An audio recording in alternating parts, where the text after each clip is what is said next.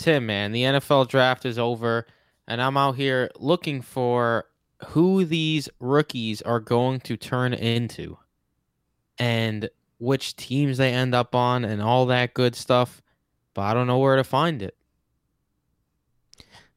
You don't know where to find it. Michael, Or do I? have you not been listening or creating an app for the last 6 months? Dun-dun-dun. The Brodo Fantasy Football app is continuing to add cool features every day, and we just added our newest feature, Player Comps. In the Player Comps, you can select the rookies or any player in the NFL, and it will give you their comp and what they could look like. And not only that, the confidence level that we have. Not only do we give you one player, we give you not two, not three, but 5 comparable players. So, for example, Jamar Chase, he comes in. He was the number 5 overall pick, number 1 receiver off the board. Who could he be? Well, more than half likely he'll be Odell Beckham. Or maybe DeAndre Hopkins. Less likely, Justin Blackmon, Sammy Watkins. But those guys could be if everything goes wrong. Then you have Jerry Jeudy right in the middle. So you have that different range of outcomes and how likely and the confidence in those outcomes. You could do that for every single rookie. Not only that, you still have the player profiles. You have every single statistic that you need. Are you wondering how coaches are going to use these new players? Well, we have coaching statistics, player contracts, news, rankings, specs, social media, everything you need to dominate your fantasy football in 2021 is available. The Fantasy Football app by Brodo. Download it everywhere you get your apps now. Welcome back to the Brodo Fantasy Football Podcast presented by BrodoFantasy.com. I'm your host, Tim Petrop, with my brothers, the only 2 twins that give you double that fantasy goodness, Michael and Jason Petrop. Yeah, baby, welcome back. It is the Brodo Fantasy Football Podcast, and it is officially the start of the 2021 fantasy football season. Welcome in, everyone. It is me, of course, your host, Tim Petropolis, here with my bro, that man for show, the lefty that used to be hefty, Mike Petrop. What's up, Mike? Solid work. That was off the dome, too. Solid work. Yeah, go check out either the BrodoFantasy.com website, of course, or the Fantasy Football by Brodo app. Just released an article today, 5 winners and losers from the 2021 NFL Draft from one of our writers, Gianluca Martini. Go check it out. It's fun stuff. It's a nice little post-draft article. Our first post-draft pod right now. It was a fun weekend. For sure, it was. I love the draft, personally. I told you guys already. I confessed that I wasn't able to watch that first round of the first pick that I actually saw live was the whole Justin Fields thing. So that was cool that I got to get in on that. But I'm going to be a father, as I mentioned many times, and I have my birth class that I'm taking with my wife. Actually, really, really interesting lesson that day. That was very valuable. So at least I got some valuable stuff out of it that I missed it. But I did get a chance to watch the whole thing. I love watching the draft, even when I have to watch it and I already know what happens. I just love watching the draft. I don't know what it is. There's just something about it. There was an article today that I saw that said that the draft is kind of like The Bachelor for guys. It kind of is. It is kind of like what's it called? What's the type of show? Why am I blanking on the type of show that The Bachelor, like reality television, basically? Yeah, they do kind of make it like that. I mean, this year, finally, for whatever reason, they didn't dwell on. Look how sad this kid's life is. Like, they didn't do much of that this year, which was cool. But yeah, it was exciting the first couple rounds for sure. Yeah, so let's get into it a little bit, Michael. There's no reason to stop. Like, now, we told you before we get started, actually, we got to plug. We got to make the plugs. Patreon.com/BrodoFantasy if you want to support the show. So for today, we are giving you each 5 rookies. We're each going to talk in depth about 5 rookies in different categories. The categories that we're doing is the best landing spot, the worst landing spot, your late round sleeper, your early round possible bust, and your state your case guy, which is just like a guy that you want to talk about. So we're going to be talking about 10 guys, but if you want to hear us talk about the entire draft class, and if you want to hear us talk about our reaction fantasy-wise to the entire draft class, that episode will be on patreon.com/BrotoFantasy. And for as little as $3 a month, you can support the show and you get an extra episode, and it also includes tons extras, including access to our fantasy leagues, access to the Discord, the family,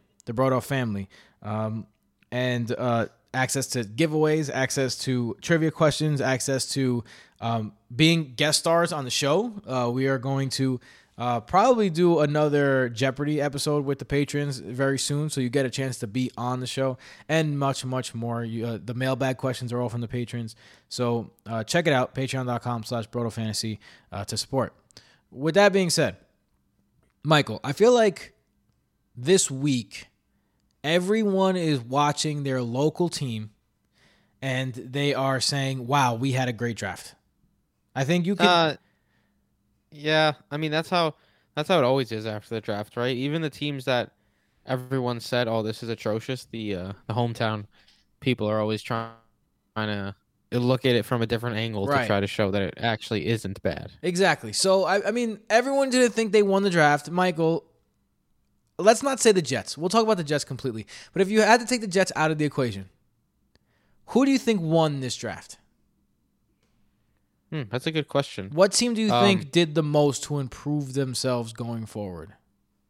The Jets did have a very good draft. Let me make that clear. And I also want to add, man, that the Giants on the opposite side of the spectrum had such a perfect opportunity to have a tremendous draft if we include that unexpected, fantastic trade by Dave Gettleman, right? Like, nobody really expected him to...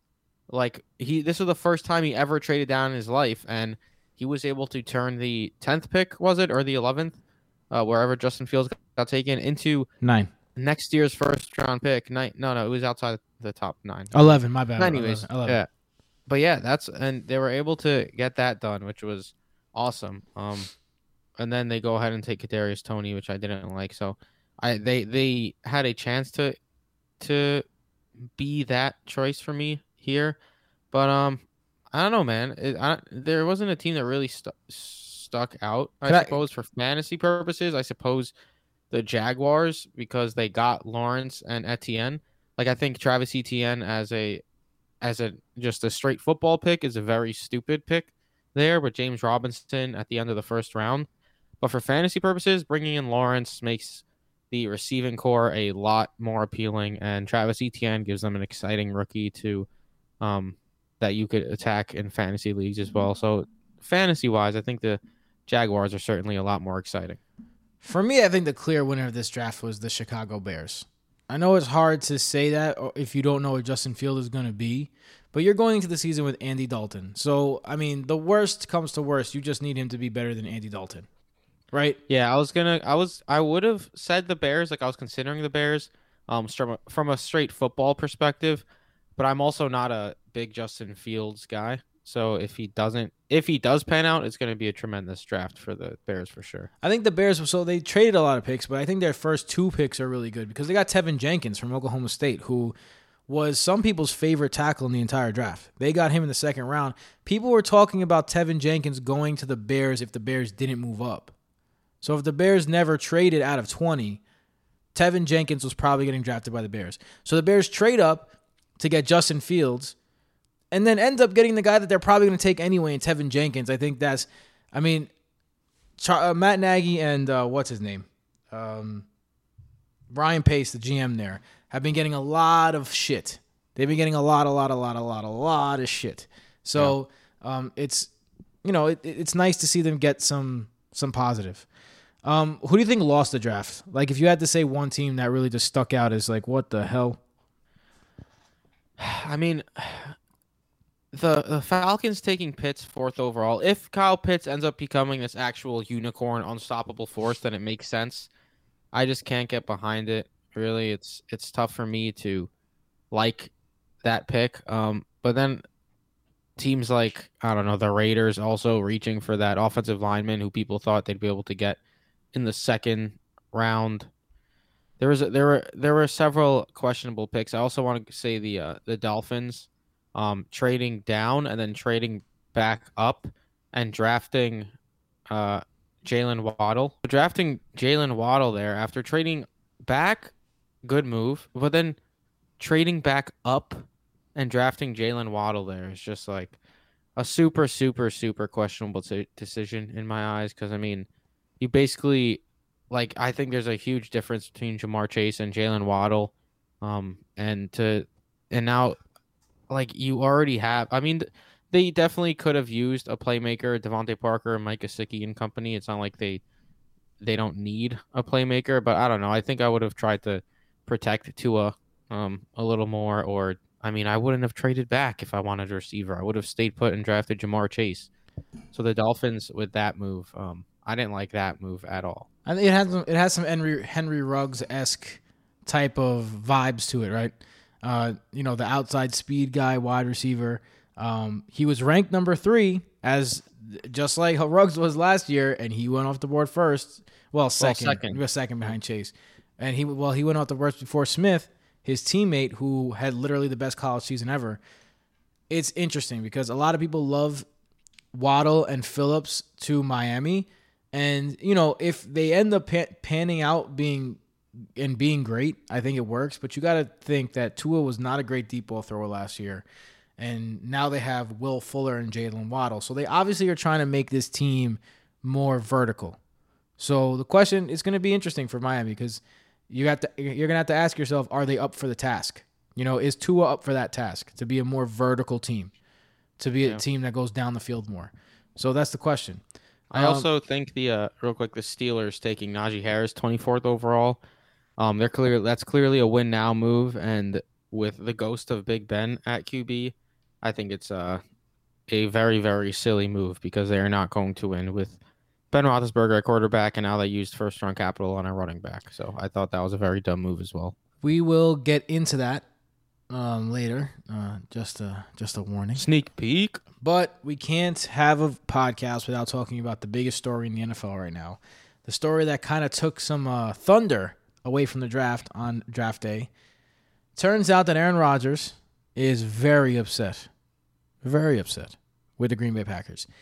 And he is particularly mad at the GM. And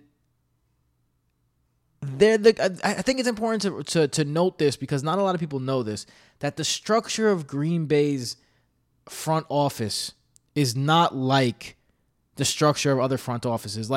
We were like Gase drafted this guy. Yeah, it was Gase and it was a GM and there was communication though, and we knew that Gase was behind it.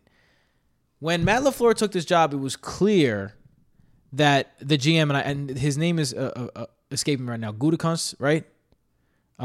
Yeah, I don't really know how to pronounce it, but something like that. His name is escaping me, but Brian Gutekunst, right? I hope that's how you say it. Anyway, he is in charge of player personnel, and Matt LaFleur has absolutely nothing to do with it. To the point where last year, Matt LaFleur didn't even know the Packers were going to take Jordan Love. That was a decision by management. So Matt LaFleur has kind of given some shots I'm kind of on Aaron Rodgers' side here. Kind of fuck you guys. You could have made this team a Super Bowl contender, and instead you had to make me deal with this bullshit ego for the entire season. Although I still maintain that the drafting of Jordan Love is what sparked the MVP resurgence of Aaron Rodgers. And if you don't think that Aaron Rodgers is the type of guy that will be motivated by someone getting drafted behind him, I think that now those questions can be answered. Yeah, he doesn't even talk to his family, so clearly he holds grudges. Motherfucker, so are you admitting defeat finally? No, man, I'm saying. What? How are you not admitting defeat yet? I'm saying. Just admit maybe it just put say a I was little right. bit of a chip on his shoulder, but I don't think that's the reason he became a beast again. I think they finally let him run the offense again. You guys heard that, right? Maybe it put a little bit of chip on his shoulder. That's Michael's way of saying, yes, Timmy, you're right. I apologize. That's Michael for yes, Tim. I'm right. I apologize. Aye, aye, Either way, aye. Aye, aye. Jordan Love might get some playing time quicker than we think. Rumors have swirled.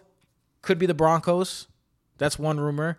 The Green Bay thinks that both the Broncos and the 49ers tampered in trying to get Aaron Rodgers, so that's going to be something interesting to see play out. What are your thoughts on the whole situation? Man, the Packers, honestly, no one every time you think of the worst NFL franchises, you think the Browns, you think the Jets these last several seasons with Adam Gase, you think the Lions, teams that really have always sucked. But the Packers, I think, have just as good a shot at winning the title of worst franchise because they lucked into 5 plus years of Brett Favre and Aaron Rodgers. More than that. And they won. I think Brett Favre won a Super Bowl and Aaron Rodgers won a Super Bowl, right? I believe they each have one Super Bowl. Yes, sir. And that's it. Like, throughout all these years with two of the best QBs ever, and you couldn't just consistently put out a Super Bowl contending team. They should be shit on for that.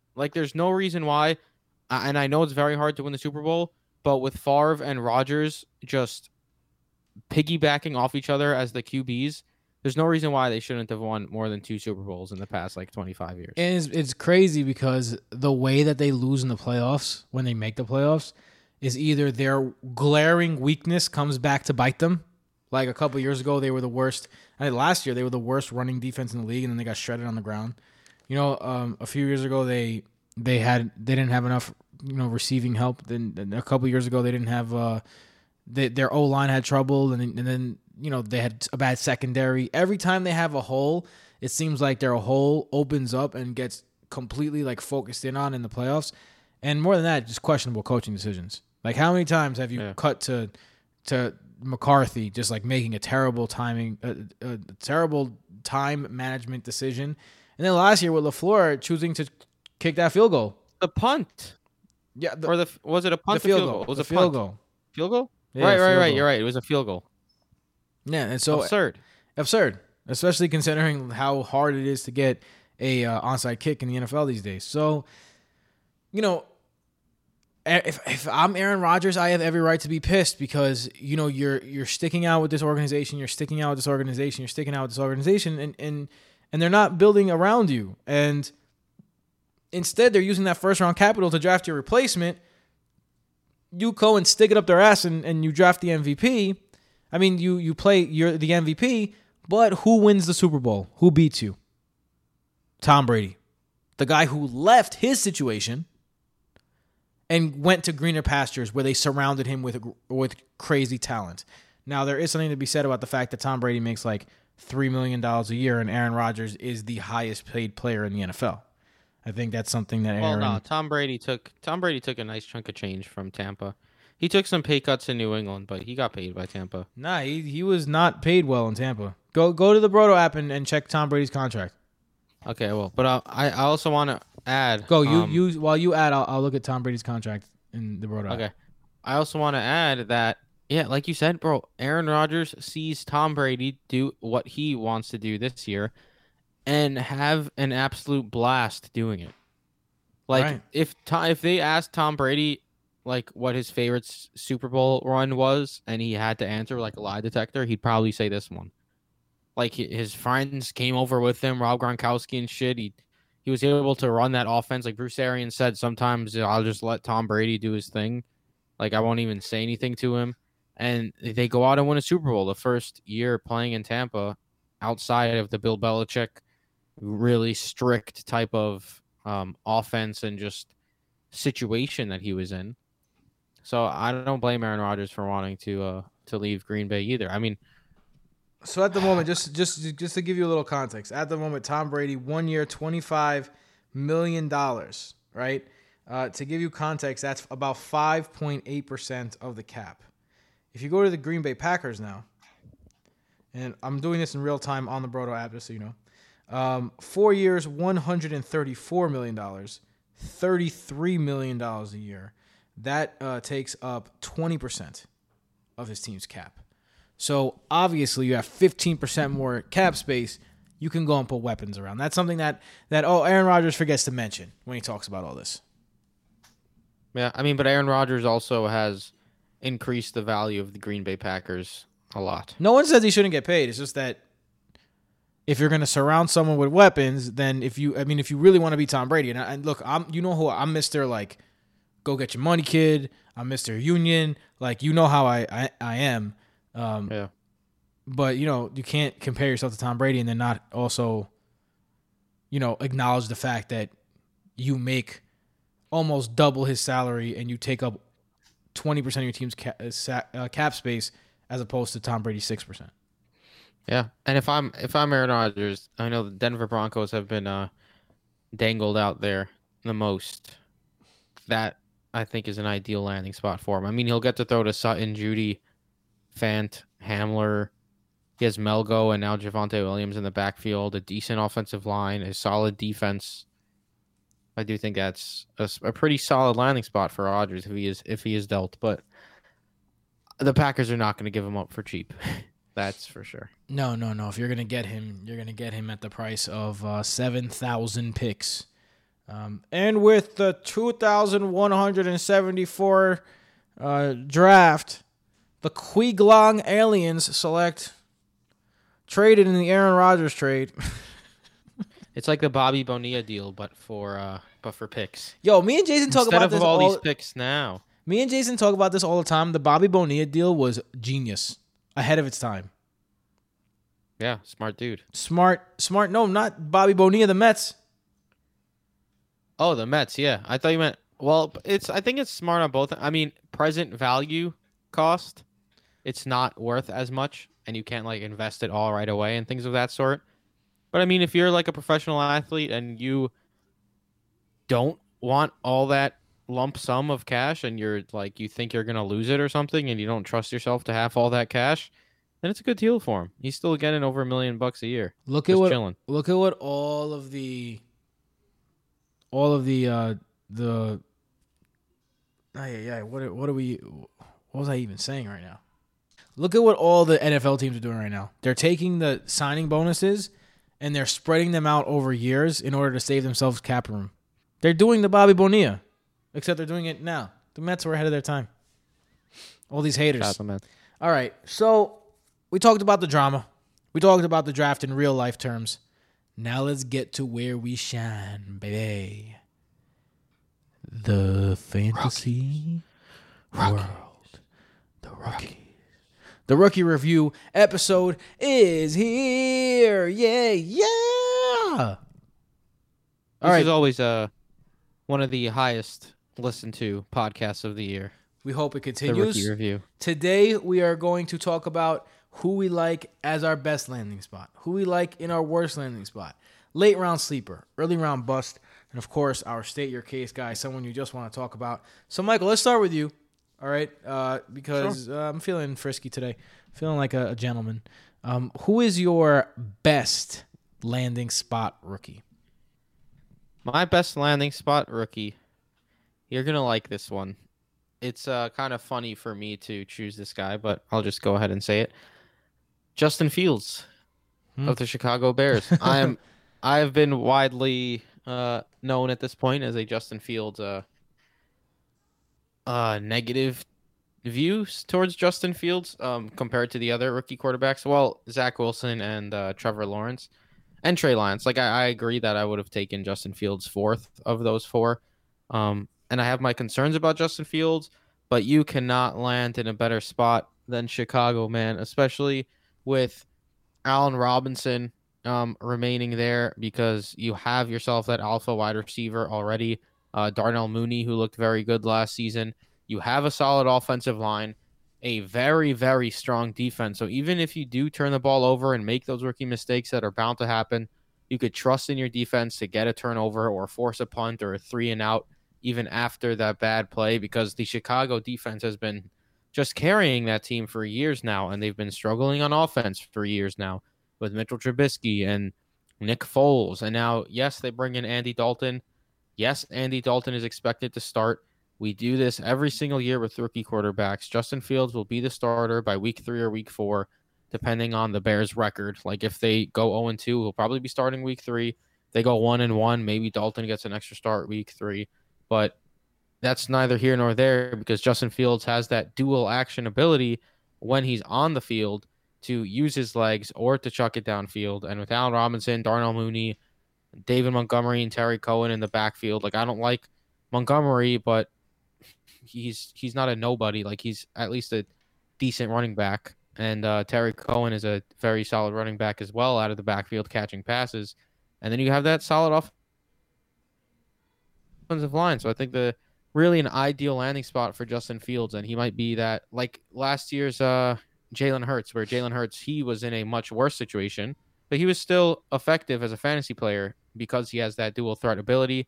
I don't think Justin Fields is like as good of a runner as Hurts is, but still he has that ability and he's in a much better situation. So I think there's a perfect landing spot really for him. Yeah, I mean, I couldn't agree more. I think that a lot, the thing that I really hope doesn't happen is Matt Nagy pulling a Mitch Trubisky on Justin Fields. Because not for nothing, look, I know I get a lot of shit for my Mitch Trubisky takes, but when I made the prediction that Mitch Trubisky was going to take that next step, kind of like the same reason I thought Josh Allen, like to me, Mitch Trubisky and Josh Allen, and it's funny now that they're on the same team because I think that Mitch Trubisky is the perfect backup for Josh Allen. I think there's a lot of similarities between them. Because they both have the big arm, they both had those problems with inaccuracies, and they both use their legs really well. And what you saw with Josh Allen was a coaching staff that embraced Josh Allen using his legs and used that to get him more comfortable in the pocket. On the other side, you had a team that the year before they went 13-3 with Mitch Trubisky having a really good year. People don't remember that Mitch Trubisky in that offseason was the highest bet player to win NFL MVP. Going in Vegas, and then they stopped running the ball with him. They made him into a pocket passer, and he's just not that. He never has been, and that not even in college. So they really took Mitch Trubisky, and instead of making the offense fit around him and his talents, instead tried to fit that box-shaped person into the circle that that was their offensive plan. And I hope that Matt Nagy doesn't do that with Justin Fields. And I'll tell you this, it could be a situation where Todd Bowles and Mike McCagnon, they drafted Sam Darnold, and then the next year they were gone, and it was Adam Gase who got the job. I could see the Bears, if this doesn't go right, if they don't utilize Justin Fields, they just say sayonara. It's time to get some new blood in here and go forward with that. So it's going to be interesting. Do you think Justin Fields starts game 1? No, I mean I just said I think he sits the first 3 or 4 games, as we typically see with rookie quarterbacks, like last season Justin Herbert. Yeah, I mean Tyrod Taylor, the freak injury where he got his lung punctured, expedited that process for Justin Herbert. But I still think he would have been starting week 3, week 4. Baker Mayfield, we saw that happen. So I think it's going to be the same type of situation for Fields. They're in a win now mode. They have a win now team. Like they have a strong defense. They have a solid supporting cast and offensive line. If Justin Fields is a strong quarterback option, they're going to be a solid team. And I don't think they're going to want to waste their time with Andy Dalton. Like Andy Dalton is a glorified just backup at this point. So let him be that. Let him be the glorified backup. For sure. All right, I'm gonna go for my top. I think your top landing spot is definitely superior to mine. I mean, yours is pretty good, but I think there's no one that had a better draft than Najee Harris in terms of fantasy football. Najee Harris to the Steelers seems like a match made in heaven, and I hear the same thing from a lot of Steelers fans. Our brother from another. Santiago Casanova, who is part of the Brodo team, of course, he was very disappointed with the Najee Harris trade. He thought they should have went after an offensive lineman, but he's a young man. This Santiago, he's only 20 years old, so although he's been a Steelers fan for a long time, don't remember the Steelers like I do. I was 20 years old when he was 10 years old. Like when he was 8 years old, I was 20 years old. And I was watching the Steelers with a dominant offensive line. And I watched them lose piece after piece on that offensive line. Piece after piece after piece. And every single time they replaced them with a good player. Just like a wide receiver. I've seen the Steelers lose piece after piece after piece at wide receiver, but always they end up getting a late round draft pick that always works out. The Steelers just know how to draft offensive linemen and wide receivers. They just do. And if they don't think that someone at that spot was there for them, and they did address it in the third round, they got a center from Illinois. In the fourth round, they got a tackle from Texas A&M. Now, are those, do they have the big draft capital? No. But this is an organization that knows how to draft running backs. And a lot of people see number 22 and they see that red Alabama. Know how to draft offensive linemen. And when it comes to the running back, you see that number 2, you see that Alabama jersey, and you assume you're looking at the next Derrick Henry. You're not with Najee Harris. You're looking at the next Le'Veon Bell. Because this guy was one of the better receiving backs in the league. Now, is he one of those guys that's going to run crisp routes out of the slot? Maybe not. But he was an excellent receiving back on checkdowns. You know what he could do on the inside. Bruiser, quick feet, sees the hole well, great vision, and he has great size. So I think that Najee Harris brings something to that offense that was sorely needed, because people just running backs matter. And it gets me frustrated when people don't think running backs matter. They think that this position is just completely replaceable, and it's not. You can find a running back in a later round, but that's because of the scarcity of the position in terms of years. Like if running backs lasted to 36 like a safety might, or to 40 like a quarterback might, then running backs would go higher. But they have a shorter shelf life, so they don't. So the rule of averages, where if you take a running back later, he's more likely to pans out because running backs just go later. But to think that the position itself doesn't matter for an offense, particularly an offense like the Steelers, who got caught in that in between last year of Big Ben just getting the ball out because there was no running game, because they had shitty running backs. They had Anthony McFarland, who was not big enough to be a every down back. Benny Snell, which by every single metric was the worst running back in football last year. And then, I wouldn't say every single metric, but most metrics, including our own metrics of rushing yards over expected. And then you got James Conner, who played like an injured player all of last season.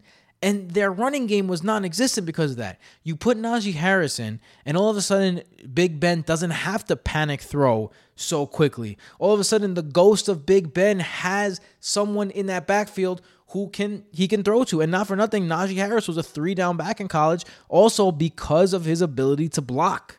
So you're getting a next-level blocker as well. So I think Najee Harris is a great move here. I think that in terms of fantasy drafts, you're looking at, if he's going to fly up boards. Jonathan Taylor ended up going at the end of the second, beginning of the third round last year, and he wasn't even guaranteed to start in the beginning. This is the most guaranteed rookie starting that I could think of in a while since like Zeke and Saquon Barkley, those ridiculously high picks. But like he just walks into a situation where that could not be more tailor-made for him. So I think with all that considered, plus the fact that the Steelers still have a good defense, still have good weapons on the outside, still do have Big Ben as someone who will be a threat that won't let them stack the box against them. The sky's the limit for Najee Harris, and I'm not usually down with rookie running backs in the first round. But if I'm at the end of the first round, even we'll see how we'll see how it shapes out. But relax. You got to think about it at this point. We'll see how it shapes out because it's that good of a role, that Steelers role. Remember the last time James Conner was healthy? He was a beast. From a fantasy perspective, yeah, I agree with you. It's about as good of a landing spot as you could get. But I think maybe you need to look at a draft board because you should not be taking him at the end of the first. You could get guys like Ezekiel Elliott at the end of the first right now. You're going to take him over Zeke? I'm not. And I don't even really like Zeke. I thought you meant the end of the first of the real rookie draft. I was like, oh my No, god, no, here we no. go again. No, No, I of got course you. I not. got you. I got you. Yeah, the end of the Yeah. first is pretty kind of stacked this year. So maybe not the end of the first. But what I'm trying to like portray is just that I think that his value is going to skyrocket as the year gets closer. Yeah. I mean, from a pure football perspective, I've made it clear that I wasn't a fan of the pick. From a fantasy perspective, I do think this is just a pristine landing spot for Harris. He's a little bit older. He is 23 already, which is a little concerning. He did run behind the Alabama offensive line. Well, like you said, he has that dual threat ability, and I don't think they used their first round pick on a running back to not use him and in an absolutely ginormous role, because they too are in a win now mode, and the ghost of Big Ben is at quarterback, like I said, and without like they're gonna need to move on from him probably next season or the year after, depending on how quickly. I don't think they're gonna win anything with Big Ben at QB, but they're going for it now, and clearly Najee Harris is in their plans.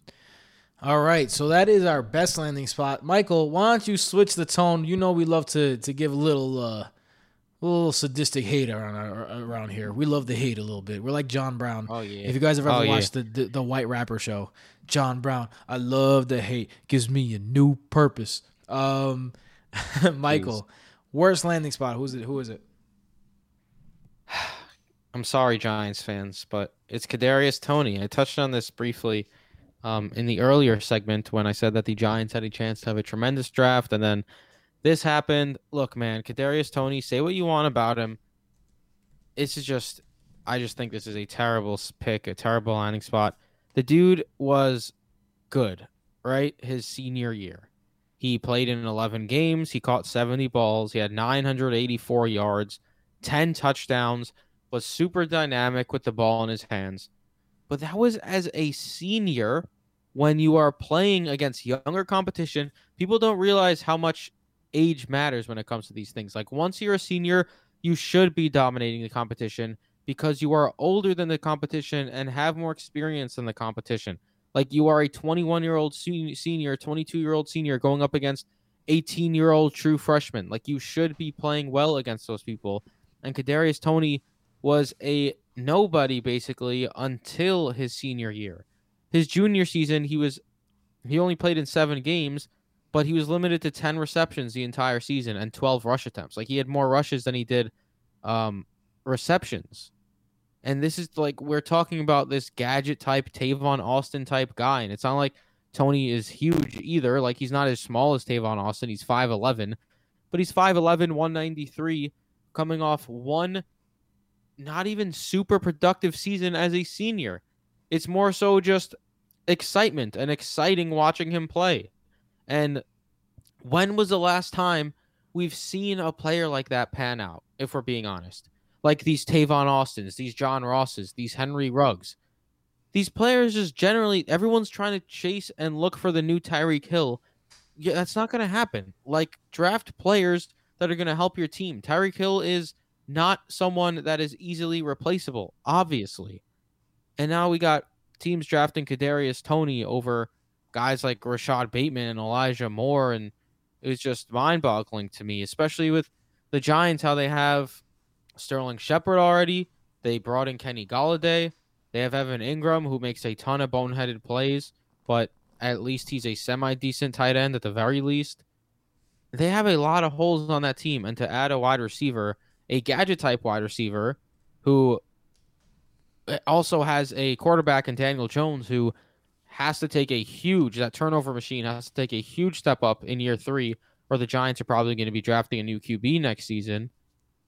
It's just, I can't see Toney ever being a viable fantasy option this season, barring like crazy amounts of injuries or a Josh Allen-esque explosion for Daniel Jones. And even then, like this dude is just going to be, he's a give me the ball, manufactured target or rush attempt type of guy. And like Matt Harmon's reception perception, he was 13th percentile against zone, 1 percentile against man. Like his whole chart is all red.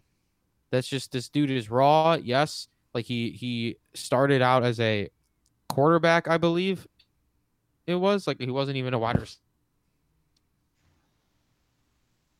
And it's just, I can't believe the Giants pick on him. I mean, See, look, Kadarius Toney. I'm not gonna act like I'm a Florida scout, right? So I've only seen what I've seen of him, and I've only seen, I've only seen. It's because a lot of people say that he sucks. I will say that. Reception perception does not like him. But then there's other people, like Daniel Jeremiah had him as one of his top guys, and he was on the around the sticks all separation team. Right? So he obviously had something that's making them go here. I think he's very good after the catcher with the ball in his hands. I think what this says, and you touched on this a little bit, is that everyone just assumed that the Giants were like, oh yeah, they have this good passing core. I don't think the Giants trust their passing core at all. They go out and they spend big money on Kenny Golladay. And then they draft a wide receiver after. So the rumor has it that they wanted Devontae Smith. Once Devontae Smith was taken, they were then they traded back because they missed their guy. And they got him at 20. And Urban Meyer meant to get him at 24. So, different stories about different things. So, I think what this really says going forward is the book is out, not out yet on Kadarius Toney. In the only dynasty league that I'm in right now that had their draft, 10-player league, he went in the 3rd round. I mean, come on, like you gotta at least like him a little more than that. You have to consider draft capital as well. I mean, if a team liked him that much, maybe he shouldn't be going in the 3rd round. But I don't know. I don't like it. So that's interesting to me. If I'm Sterling Shepard, if I manage Sterling Shepard, I'm scared. If I manage Darius Slayton, I'm scared. I don't think that the Giants have any confidence in their receiving core. But they have Kenny Golladay too now. It's just what exactly they have Kenny Golladay now. They have Kadarius Toney. Like those other guys, those Giants wide receivers who. Like Sterling Shepard for the last few years, once he was healthy, like every time he's healthy, you're like, yeah, he's going to get 10 targets a game. He's going to bring in 8 catches, and he'll get you a nice floor regardless of what he does. That's not the case anymore for guys like that. So I think that, a lot of change, a lot of it's interesting, a lot of focus on the offense on that one. All right, I have a wide receiver too here. I have Devontae Smith. Because, look, Devontae Smith, he goes to play with Jalen Hurts, and he's played with Jalen Hurts before. He has some sort of connection with Jalen Hurts, although they weren't really on the field together a lot. But Jalen Hurts has struggled. Now, he's only played in the league for 6 games, so I'm not going to kill him. But he was not a good thrower last year.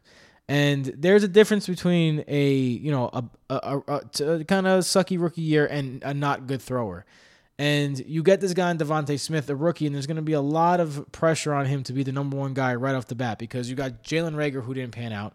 You have Alshon Jeffrey, who I think he might have a bionic leg at this point. Zach Ertz. Jeffrey's not even on the. Is he on the? I think they released him or something. Like he's a nobody anyway. So exactly. So there you go. Like JJ Arcega-Whiteside. Like these guys. These are the guys you're throwing to. So he's going to be put on that pedestal right away. He's a smaller guy. And Jalen Hurts is going to make him work for it. Last year, Jalen Hurts, deep ball completion percentage was only 41.2%.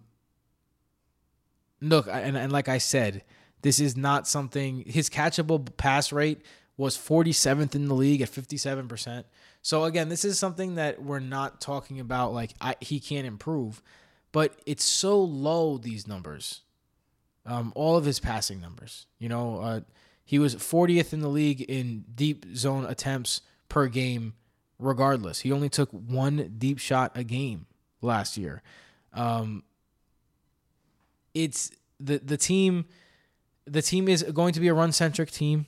It's just I have trouble trusting Devontae Smith no matter how good he is because of his size and because of the offense he's now put in. I don't want a receiver. I don't want to be a receiver in Philadelphia right now. Philadelphia stinks right now. It's one of those teams. Like I tell a lot of people this, and when I tell people this, they say, "What is wrong with you?" Like sometimes I then this is gonna sound crazy. Sometimes the way I judge team is by their logos. And but this is why, because as teams get better, their overall feeling in the franchise gets better. And their overall franchise outlook gets better. And their logo starts looking different to me. So, for example, the San Francisco 49ers logo, before they hired Kyle Shanahan, was this dull red with yellow.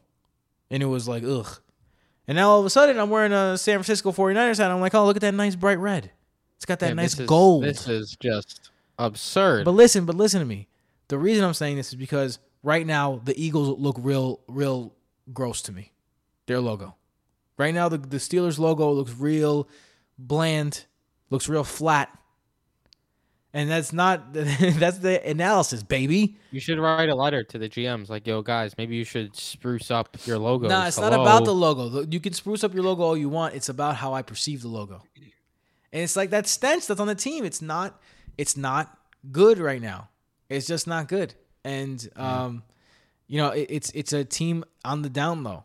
And Nick Sirianni coming from Indianapolis, where he ran 3 running backs last year, and they were a run-centric team, and they didn't take many shots downfield. So it's going to be interesting for Devontae Smith. He has a tough road to climb. He's going to have to help his quarterback become what he can be in Jalen Hurts.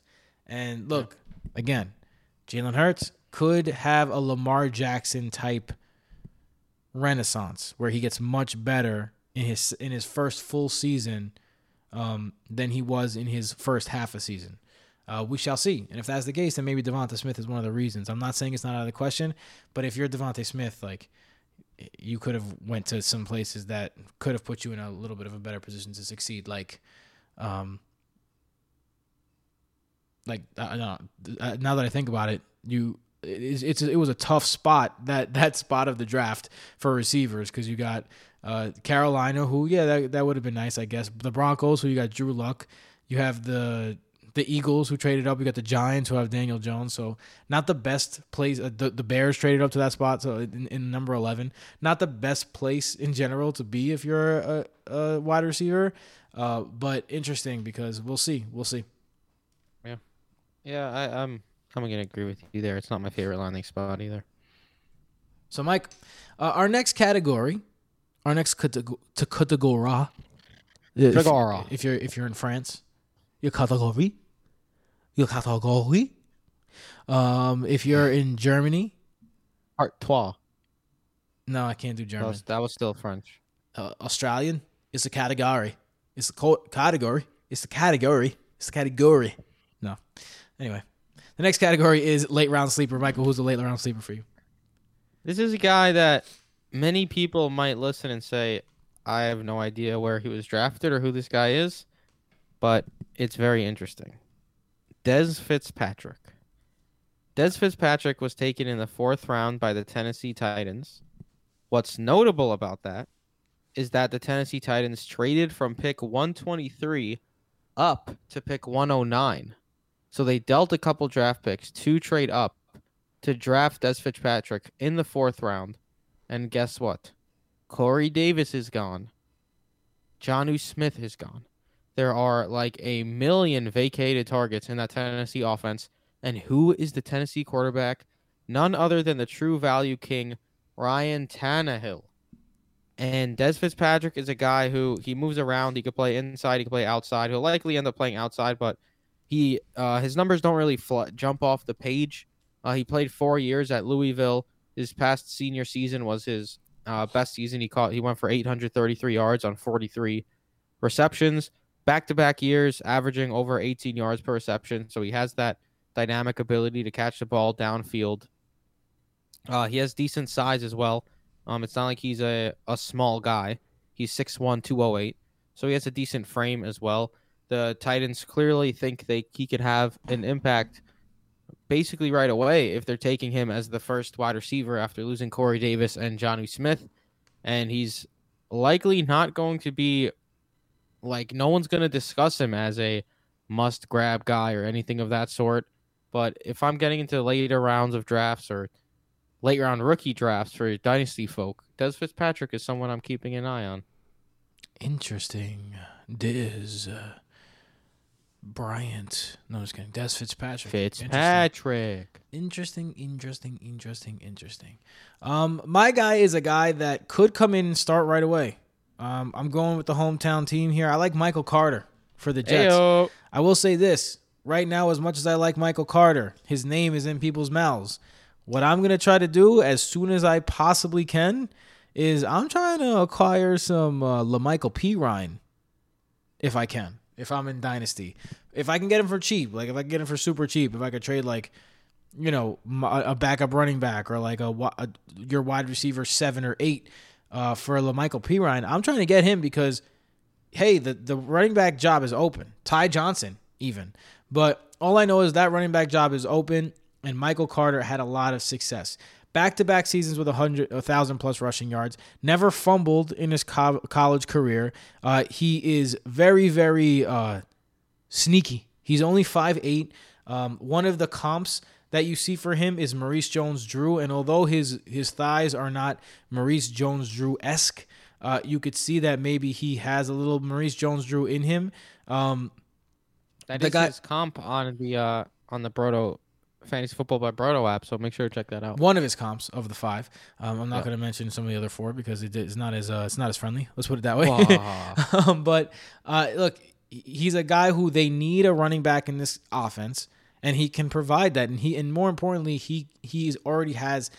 He's a good receiving back. He's a speed guy. He can find the lane and he can get it done. And I love that about him, especially because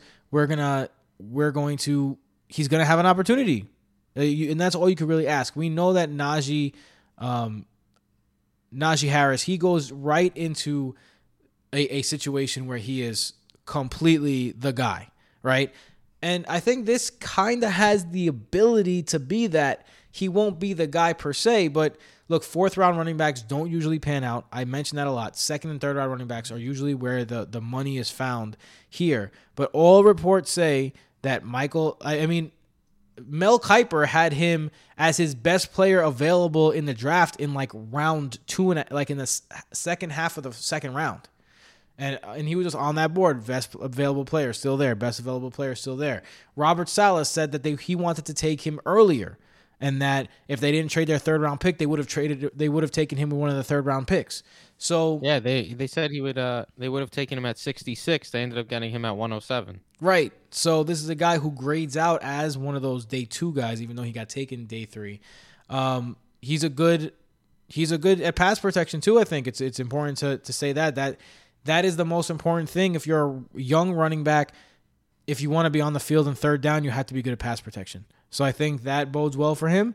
And this is going to be an offense where you have the Shanahan, LaFleur type system of those zone running schemes. Whoever gets the handoffs is going to be successful. I feel like in that zone running scheme, at least a tad successful. So I think that he has an opportunity to take over a job, and that's really all you could ask at the moment.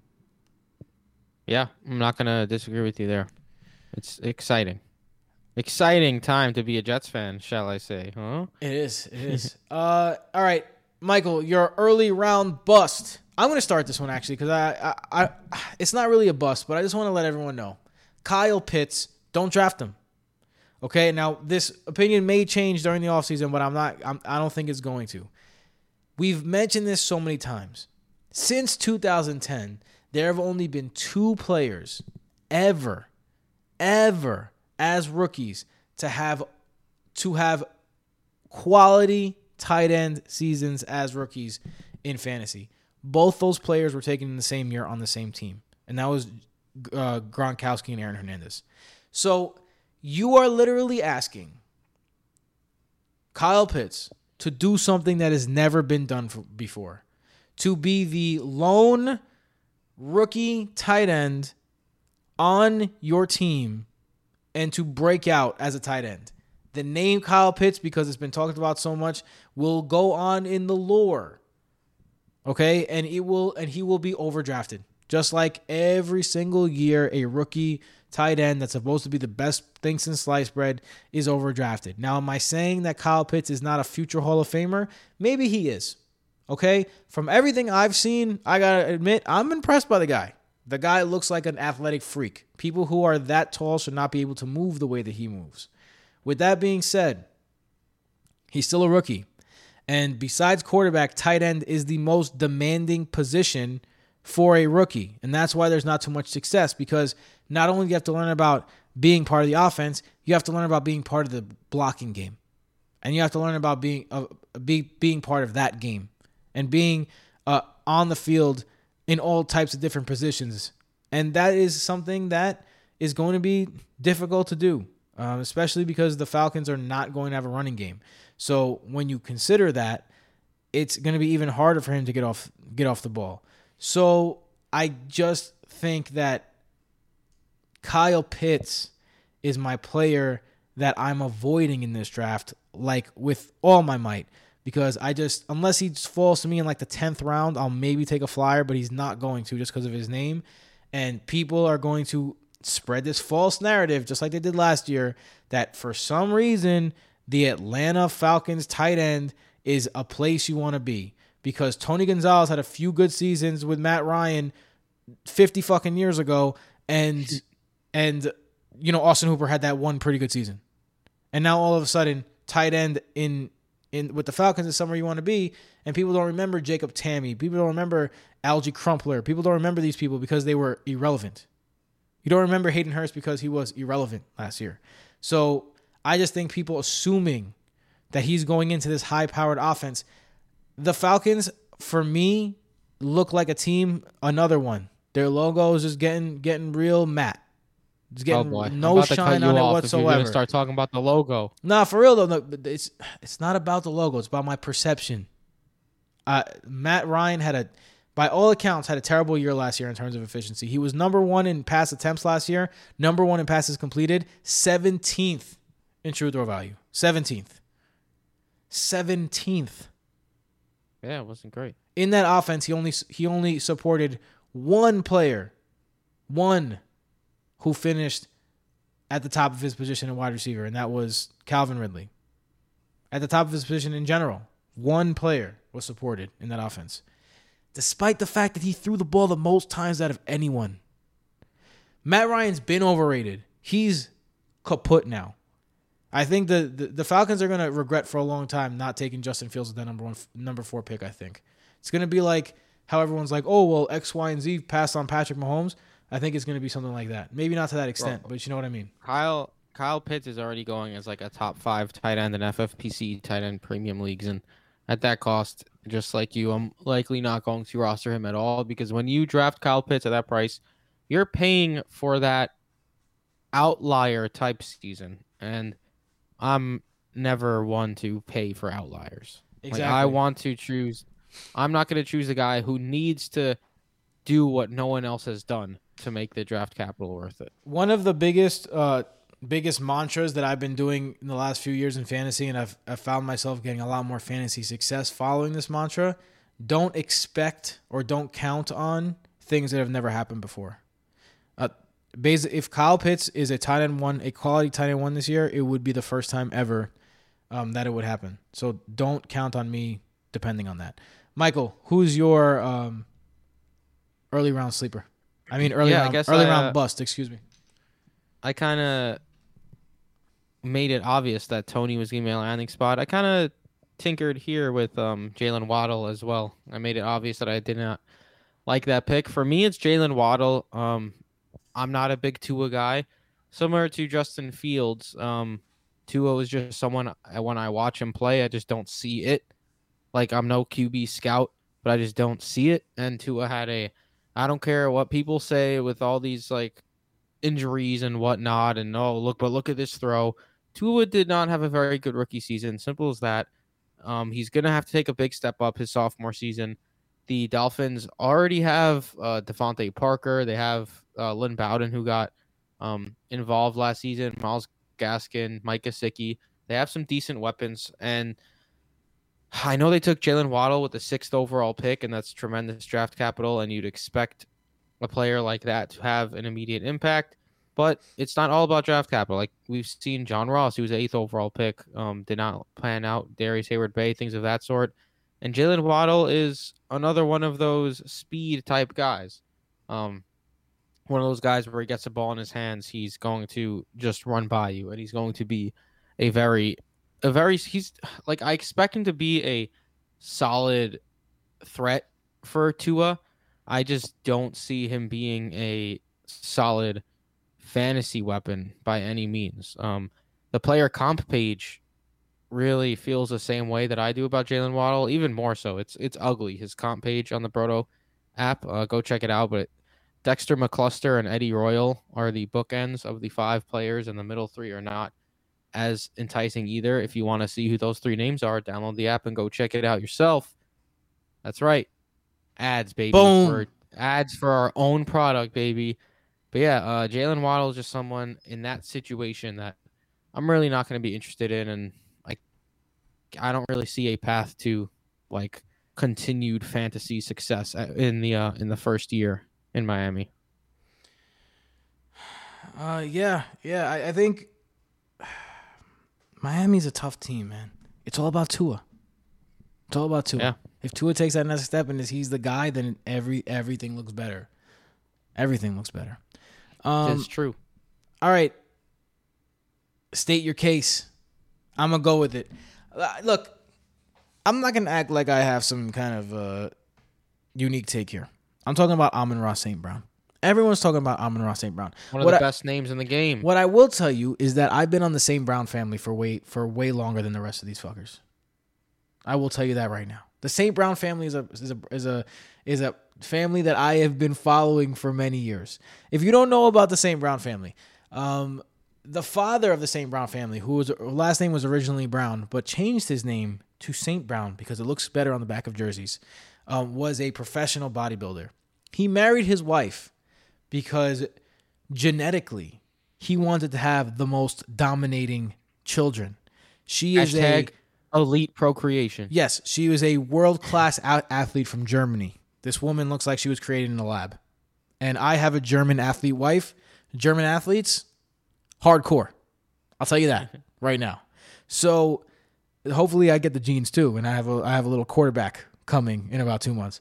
But with that being said, he married her not for love, not for money, for her genes, procreation. Or maybe they were in love. I'm just being facetious. But and then he bred his 3 sons, the St. Browns, to have unique names. You might recognize his brother's name, Equanimous St. Brown, who had a pretty good year after being a 5th-round pick for the Green Bay Packers a few years ago. The reason why I like him is because of the spot he landed in, right? What is the people that he will be competing with for work is Quentin Cephas, Brashad Perriman, and Terrell the Gazelle. Terrell the Gazelle, baby. Yeah, Williams.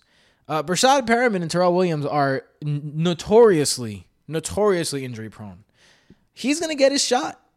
To put it frankly, he's going to get his shot. He has the athletic ability. Now, he had the ability to do a lot of things. Now, size is a problem for a lot of the people in this draft. But he was at USC. He was at a big program, played in big games. He was productive. And he's been breathing, and sleeping this shit from the moment he was born. I am a big fan of the St. Brown family. So Amon-Ra St. Brown is someone who makes me happy. And I hope that he succeeds. I really do. Because his dad put a lot of effort into that. So hopefully his effort pays off, honestly. Like when you see someone put that much effort into something, you're like, I hope it pays off. Yeah. Yeah. I mean, he certainly has a landing spot to have an immediate impact. Time will tell. Facty factors. Yeah. So, Michael, it's your guy now. I'll end it off. That's how we do the show. I thought you transitioned to me. Mr. Okay, hold on. I always say I steal your transition. Let me transition. For the report that is completely terrible and awful, here's the best twin, Jason. I mean, what? Goodness gracious, that was terrible. Anywho, Michael speaking. My guy's Terrace Marshall Jr. I really like Terrace Marshall Jr. coming out. He's played at LSU over the past several seasons with Justin Jefferson, Jamar Chase, and company. As a freshman, he got on the field, 12 receptions, 192 yards. You like to see at least a little bit of production in his rookie year. His sophomore season with Jefferson and Chase on the field, 46 receptions, 671 yards, and 13 touchdowns. So uber efficient in the red zone, even with Chase and Jefferson there and Joe Burrow at QB. And then this past season, no Jamar Chase, only played in 7 games, 48 receptions, and 731 receiving yards with 10 touchdowns. So this guy averaged over 100 yards per game and a touchdown, and over a touchdown per game as a junior this year at LSU. 6'2", 205. Coming out as a junior, which I like. Good size. He lands in Carolina, which is not ideal. They do have Robbie Anderson, DJ Moore, but they don't have the 6'2", 205 guy and Terrace Marshall to catch the ball in the red zone and to make those strong point of reception up high catches. They have DJ Moore and Robbie Anderson, who are more speed possession receiver types. So I think Terrace Marshall here, again, I'm not like a huge fan of the landing spot, but I like him as a player. He ended up going in the second round. I think he has the potential to be very solid, and I just wanted to give him a shout out here.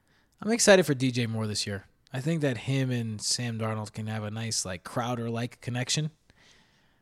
Except DJ Moore is so much better than James and Crowder. With that being said, that is the end. If you want to get our entire view on everyone, we didn't even talk about big guys. Travis Etienne. We didn't talk about him. Bro, how did we not talk about him? We didn't talk about Williams, the running back for Denver. I forget his first name. Javonte. There you go. I was going to say Jamal Williams for some reason. We didn't talk about Javonte Williams. Bro, we got to talk about these guys. We didn't even talk about the quarterbacks. We didn't even say a word about Trey Lance. We didn't say anything about Zach Wilson. We didn't talk about Elijah Moore.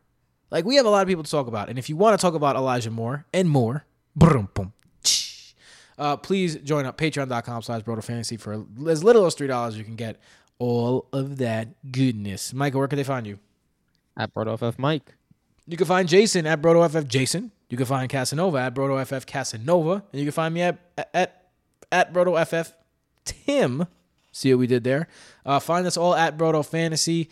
And don't forget, please, if you have not already, the Fantasy Football by Broto app. I got it right. I keep saying the Fantasy Football app by Broto. Fantasy Football by Broto app. Yeah, I keep saying the Fantasy Football app by Broto. I don't even know the name of my own app. How about that? But with that being said, please download it. Thank you. And you're welcome. And so long. And goodbye. And hello. You say goodbye. I say don't sue me, Beatles. Later.